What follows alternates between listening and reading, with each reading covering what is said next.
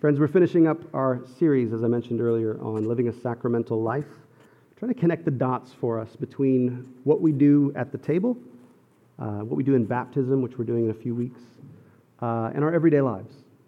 How does this affect the way that we live our lives? How do we live in a sacramental way, which has to do with how do we live in a way that participates in the life that's offered to us. And we talked about axioms, kind of little thoughts that help us along the path here. The first one was that life is all about divine union. It's about communion with God and with others. The second is that God is always present and at work. The third is that this God who is always present and at work and with whom we are called into communion is just like Jesus. That Jesus reveals what God is really like. This God who is revealed in Jesus meets us in reality. As we get real about where we're at and what's going on for real, that God meets us there, not in our fantasies, not in our wishes, not in our hopes for the future or our regrets about the past, but here, right now, whatever's going on, God waits us for us there, and He longs to meet us there. Fifth, God cares about all of this more than you do, which is lovely to know. This is the God who's revealed in Jesus. We don't need to pray as if we're trying to recruit God to come and help us. A disinterested God, but that God is actually eager to help, that He actually cares and loves more than we do. And then finally, last week we talked about what God does through us, He also does in us, and vice versa, that there is a mutuality to the things that happen in us and the things that happen through us. And now finally, today, we're going to talk about this final axiom in this series about living a sacramental life, which refers to this. How do we enter into this vision? How do we practice this? How do we enter in? And the basic answer is that we enter in with our bodies. We offer our bodies as a living sacrifice. We respond to good news by acting as if it's true in very concrete and tangible and everyday ways. We learn to dwell in love through embodied, experimental participation. Our participation in God's life happens as we respond to taking good news, as we respond to the good news by taking steps with our actual bodies. Not by getting our thinking straight, not by getting our feelings straight, not by behaving correctly, but by actually trusting right here, right now, what Jesus says and taking a step of trust. Putting Jesus' teaching into practice and trusting that He'll lead us into life. So friends, our good news today is this, that in Jesus, God has given us everything we need to live in moment-by-moment communion with Him. The teachings of Jesus aren't bummers and burdens for us to bear. They're words of liberty and life that, as we put them into practice, open the way for us to receive all that we most deeply long for, to participate in the divine nature. That's where the teachings of Jesus lead us.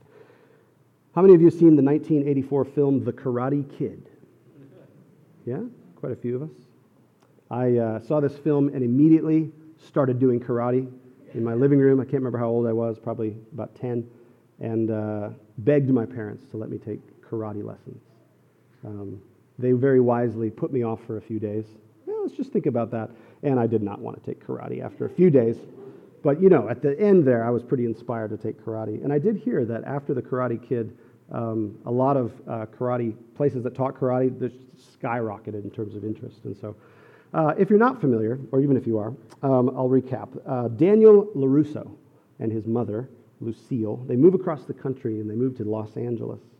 Daniel is consistently bullied by a gang of kids who practice this kind of vicious form of karate. And in a pivotal early scene, they chase Daniel down and they savagely beat him. It's actually really disturbing to watch. Until Mr. Miyagi, the unassuming Okinawan immigrant, who also happens to be the handyman at the apartments where Daniel and his mother live, intervenes and surprisingly defeats this gang with ease. He seems to know karate, and he intervenes and defends Daniel. So Daniel asks Mr. Miyagi, he says, I want to learn karate. Teach me karate so I can defend myself. Mr. Miyagi initially refuses and tries to resolve the conflict by talking with the bullies and the sensei at their dojo, the Cobra Kai dojo. This peace offering is brushed aside, and Mr. Miyagi eventually convinces Daniel to enter instead the All Valley Karate Championships, where he can compete with Johnny, this kid who's been bullying him, and the other students on equal terms. And then Mr. Miyagi says, I will train you if you enter this tournament, and you can compete with these kids on their terms, I guess. So Daniel agrees. Daniel says, great, I'm going to learn karate. It's going to be awesome. He shows up the next morning to Mr. Miyagi, and he's like ready for training. He's like, show me how to do karate. Mr. Miyagi tells him, well, first of all, you need to decide if you want to do this. And this can't be yes one day and no the other. You have to decide if you really want to do this. It's going to be, yes, I will learn karate, and no questions. Do not question me.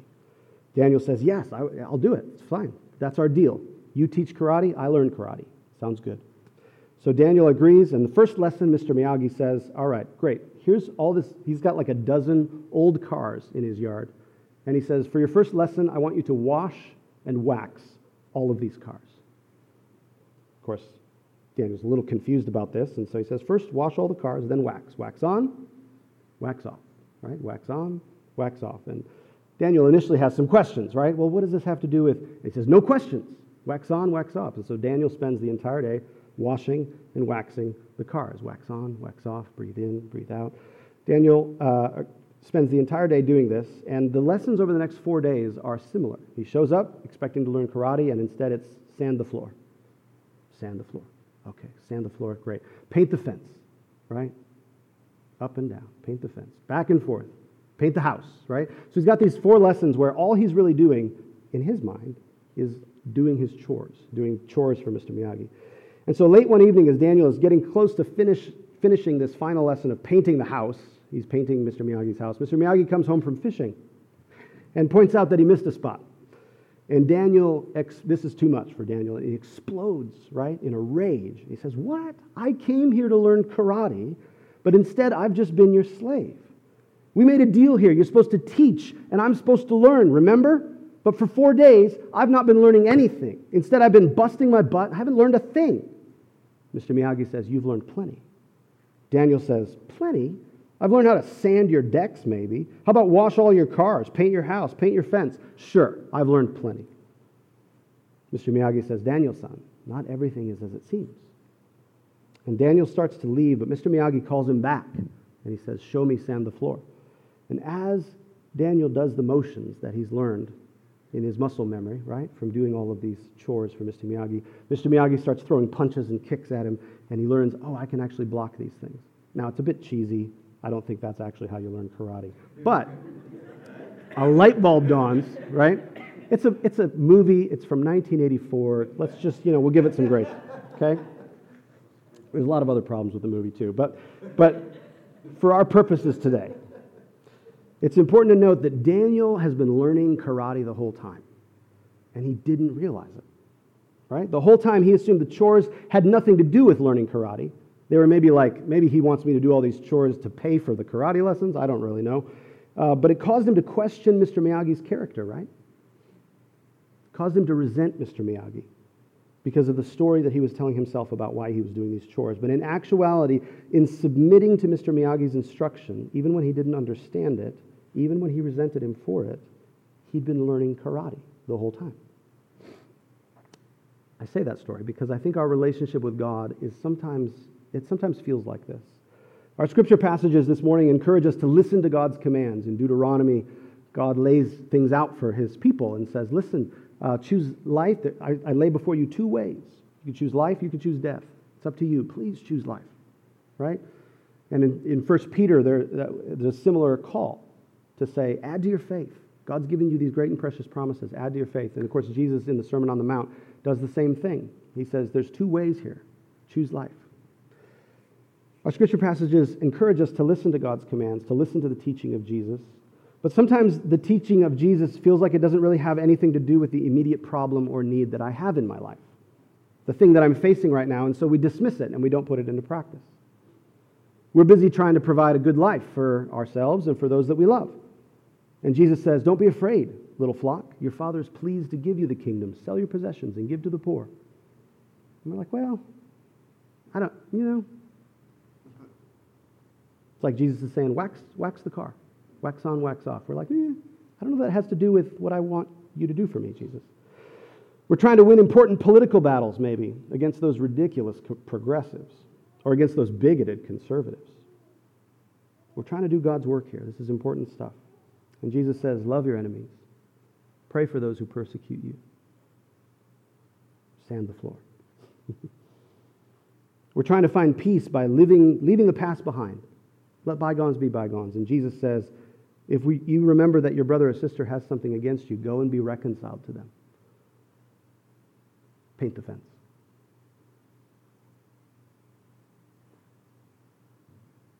We come to Jesus wanting his help with our lives. I want to follow you as a disciple. Please help me. We oftentimes really do want to be his disciples, but his instructions sometimes don't seem to make sense to us. I feel like they're not a good idea at the time. And so Jesus' teachings start to feel like bummers and burdens. They start to feel like arbitrary rules that we're supposed to follow because God apparently likes people to follow rules. And they don't really have much to do with our everyday lives, I think. It's oftentimes what we start to think. And so like Daniel, we leave training. We stop showing up for training. We download a few karate podcasts, subscribe to a couple karate magazines, and we hope that will be enough to do okay in the All Valley Karate Championships. But friends, in Jesus, God has given us everything that we need to live in moment-by-moment communion with him. The teachings of Jesus aren't bummers or burdens we must bear. They're words of liberty and life that as we put them into practice, open the way for us to receive all that we most deeply long for, to participate in the divine nature. Jesus knows that we all have this tendency to get frustrated and trick ourselves into merely listening to his words, which is why he spends in the Sermon on the Mount passage that we just read, it's 1/6 of the entire sermon where he gives no new information, no new teaching, but instead spends 1/6 of the end of the sermon just saying, put into practice what I have taught. Don't let these words just wash over you. Don't just appreciate them. Don't just go home and talk about them with your friends. Put them into practice. And he offers 4 metaphors toward this end. So very quickly, there's 2 gates. There's a wide gate that leads to destruction. It's easy to find. You don't have to try. And there's a narrow gate that leads to life, and it requires some intentionality. The narrow gate is not believing the right things. It's not doctrinal purity. The narrow gate is not behaving correctly, external behaviors. The narrow gate is obedience to Jesus. It's responsiveness to the good news that Jesus is proclaiming, taking him seriously and trusting him. There's 2 prophets. Jesus warns us about those who would mislead us.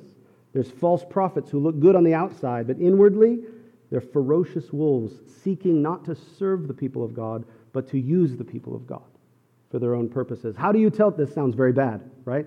How do I know if I got a false prophet on my hands? Jesus says you recognize them by their fruit. And their fruit is not how many Twitter followers they have, or how famous they are, or how many people attend their church. The fruit is their life. As you get to know them, are they filled with love, joy, peace, patience, faithfulness? Are they moving in that direction? What kind of person are they becoming? That's the fruit. So there's 2 gates, there's 2 prophets, there's 2 disciples, the next metaphor. Those who simply say the right words and do impressive works. That's one type of disciple. And the other type of disciple that actually does the will of my Father in heaven, as Jesus says, which involves putting our wants on the table, not just words and works, but our wants, and having those transformed by his grace, where the inside is beginning to match the outside. And the final exhortation is 2 builders, final metaphor. 2 builders, 2 people who are building houses, and they put their foundations on very different places, and it leads to very different results, right? The winds came, and the winds blew against the house, and the foundation that was on sand fell with a great crash. The foundation that was on the rock was able to withstand the storms. And the only difference between the 2 builders is what they did with Jesus' teaching. Did they put it into practice? Were they intentional about it? That's the only difference. Presumably, they both agree with the teaching. Presumably, they're on the same page doctrinally with Jesus. Presumably, they maybe even enjoyed it and talked to their friends about it. Maybe they'll show up next week and think, this is awesome, this is great. But if you don't put it into practice, Jesus is saying, it will be of no use to you. You won't actually touch my life and be able to participate in it. You're able to participate in life as you put the teachings of Jesus into practice. Dallas Willard said it this way. That sometimes feels like a high bar, right? A lot of the writing about the Sermon on the Mount has been, well, we can't really do this, so don't try. But I remember Dallas Willard was asked one time about his approach to evangelism. He basically said, when I find someone who's interested in Jesus, I tell them, read through the Gospels until you find something that Jesus says to do that seems like a good idea to you. And then do it. And when you fail, ask for help. I was like, that's pretty good advice. And when you fail, ask for help. So it's not moral performance here.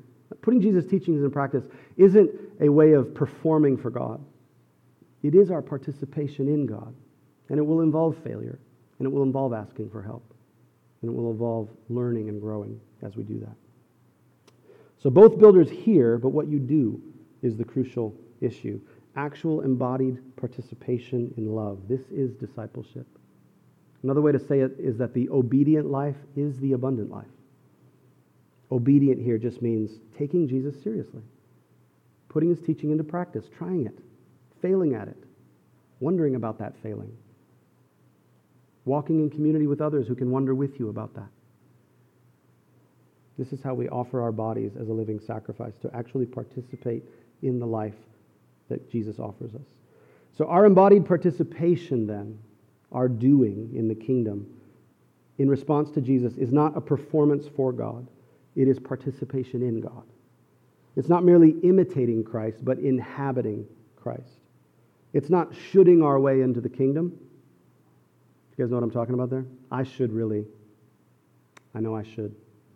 We don't should our way into the kingdom. We actually share in the life as we offer our bodies. In other words, when you put the teachings of Jesus into practice, you are learning karate. To use our metaphor, that's a metaphor. Yeah? To put the teachings of Jesus into practice, you are learning karate whether you realize it or not. You are reaching out to touch the things that you most deeply long for, that you may not even be aware of, as you put the teachings of Jesus into practice. And we deceive ourselves if we think that just listening to or agreeing with Jesus' teachings will help us learn karate. Again, that's a metaphor.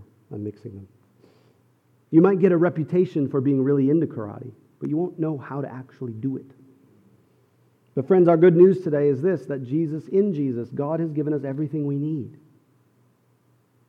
God has given us everything we need to live in moment-by-moment communion with him. The teachings of Jesus aren't bummers or burdens for us to bear. They are words of liberty and life that as we put them into practice, open the way for us to receive all that we most deeply long for, participating in the divine nature.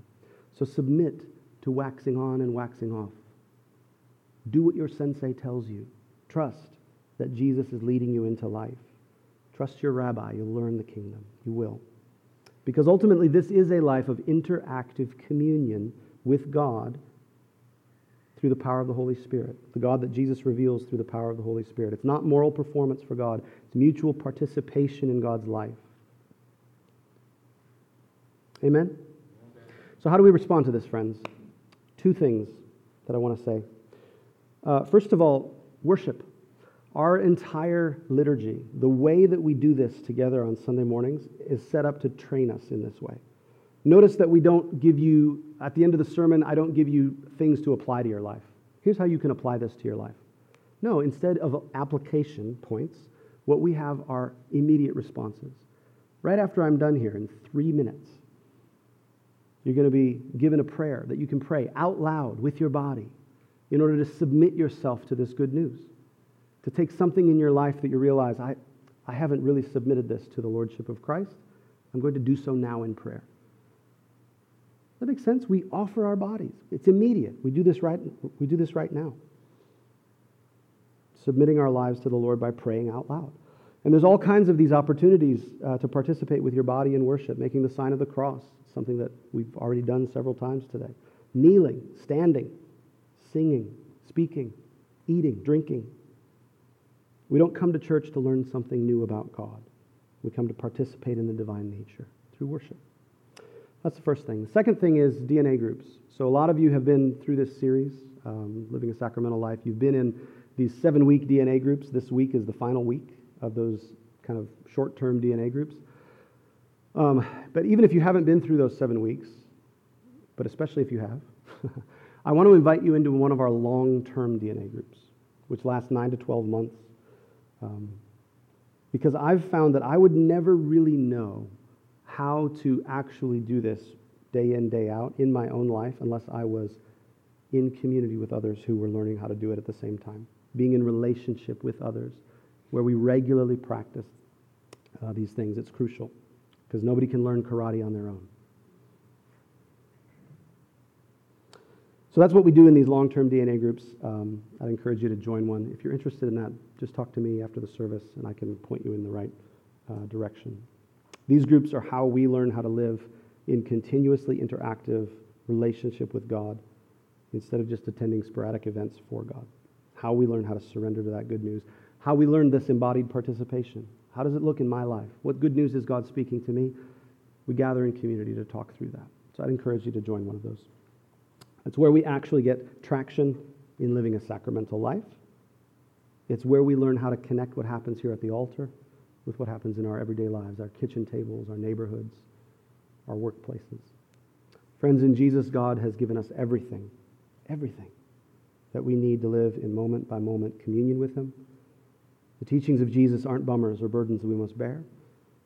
They're words of liberty and life that, as we put them into practice, open the way for us to receive all that we most deeply long for, to participate in the divine nature. That pathway is open to you today. It's open to all of us. There's no entrance requirements. You don't need to achieve any kind of certain status. It's open to you today. You can start by praying. You can start by coming to the altar. You can start today to open up your life to God's life. Amen? In the name of the Father, and of the Son, and of the Holy Spirit. Amen.